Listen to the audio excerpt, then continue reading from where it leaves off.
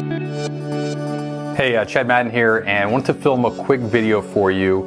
In the last video that I made, I talked about as an owner's going through our journey of private practice ownership, we kind of get to a decision point of where we're going to create systems or not and have processes in place, because many of us, we want the benefits of B. And if you remember, B is a business owner. So that's a person that has financial freedom, time freedom, freedom to make an impact in the community the way that they want to. So many of us want the benefits of this, but we're really acting like a self-employed person because we feel like our business revolves around us. And there's kind of a critical point right around $1 million a year in revenue where we hit this plateau. And I just want to put this into context. It was actually an owner contacted me after I released that last video, and he said, isn't that really the transition curve? And I said, absolutely. And on all four levels, whether you're, minor league owner and you're between 0 and 500K a year in annual revenue, or you're a major league owner and you have 8 to 12 staff and you're doing roughly $1 million a year in revenue,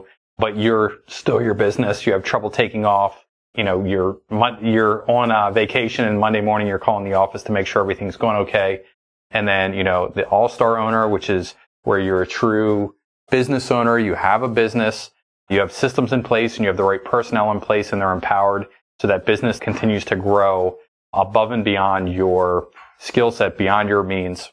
Then we have the Hall of Famer. But, the all-star typically is 3 million plus in revenue. But as we're going along that journey, we're having all these little, call them transition curves. And you can Google transition curves. I'm going to draw one for you right now.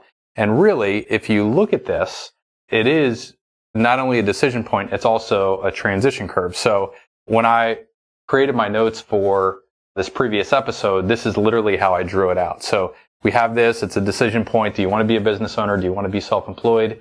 Or do you want to be a business owner, entrepreneur? Or do you want to be a clinician? So, but the transition curve looks like this. And here, I'm going to define it for you as we go along here. So as you're going through your practice, you're going to experience multiple crises, for a lack of a better term. So maybe it's, you're not necessarily certain how to handle your finances or personnel, or how do you motivate staff, or how do you transition, do you do an internal sale or an external sale if you're more advanced? Anyhow, in the very beginning, we have this uninformed optimism, UO. And if you remember when you first opened up, well, I have a PT degree. Obviously, I know how to run a PT practice, right? So uninformed optimism. Then reality sets in and we get informed pessimism. Wow, this is a little bit harder. I thought the second that I opened up in business, even though I didn't have any other employees, that I was a business owner. Now I know that's not the case. I'm working 85 hours a week just to make ends meet, something like that. So now we get this informed pessimism. At its worst, most of us will hit this point. We get to, it's called crisis of meaning. And so far I've laid out, from interviewing literally hundreds of practice owners, I've laid out 24 sequential crises that practice owners hit. So we hit this point and we're like, wow, what are we going to do here? We're going to figure this out and get informed optimism, or are we going to hit this point and crash and burn? And that's really what's going on here. So we can hit this point and say, wow, I thought that because I deliver high quality of care, because I have a degree, because I have certifications, and I have paper hanging on the wall, that therefore everything else in the business was going to take care of itself. Crisis of meaning. Now I know what it's like to really be in private practice for myself. Now I know what it's like to be a business owner.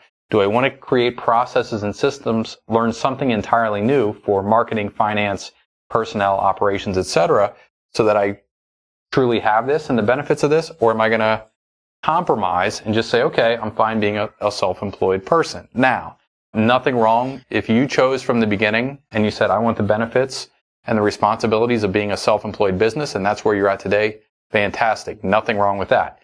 However, what I'm saying is most owners go into it thinking they're going to get the benefits of being a business owner with time and financial freedom, but they're acting like a self-employed person, and that doesn't work. So now we get this informed optimism, we get growth going forward, and we go on to typically a little bit more growth, maybe we hit another plateau, and likely encounter the next obstacle, the next crisis. So anyhow, wanted to put that in perspective, that decision point with the transition curve. We'll be talking more about that. I plan on doing a video for every single one of the 24 crises that we've identified from the interview so far, and I'll see you in the next video.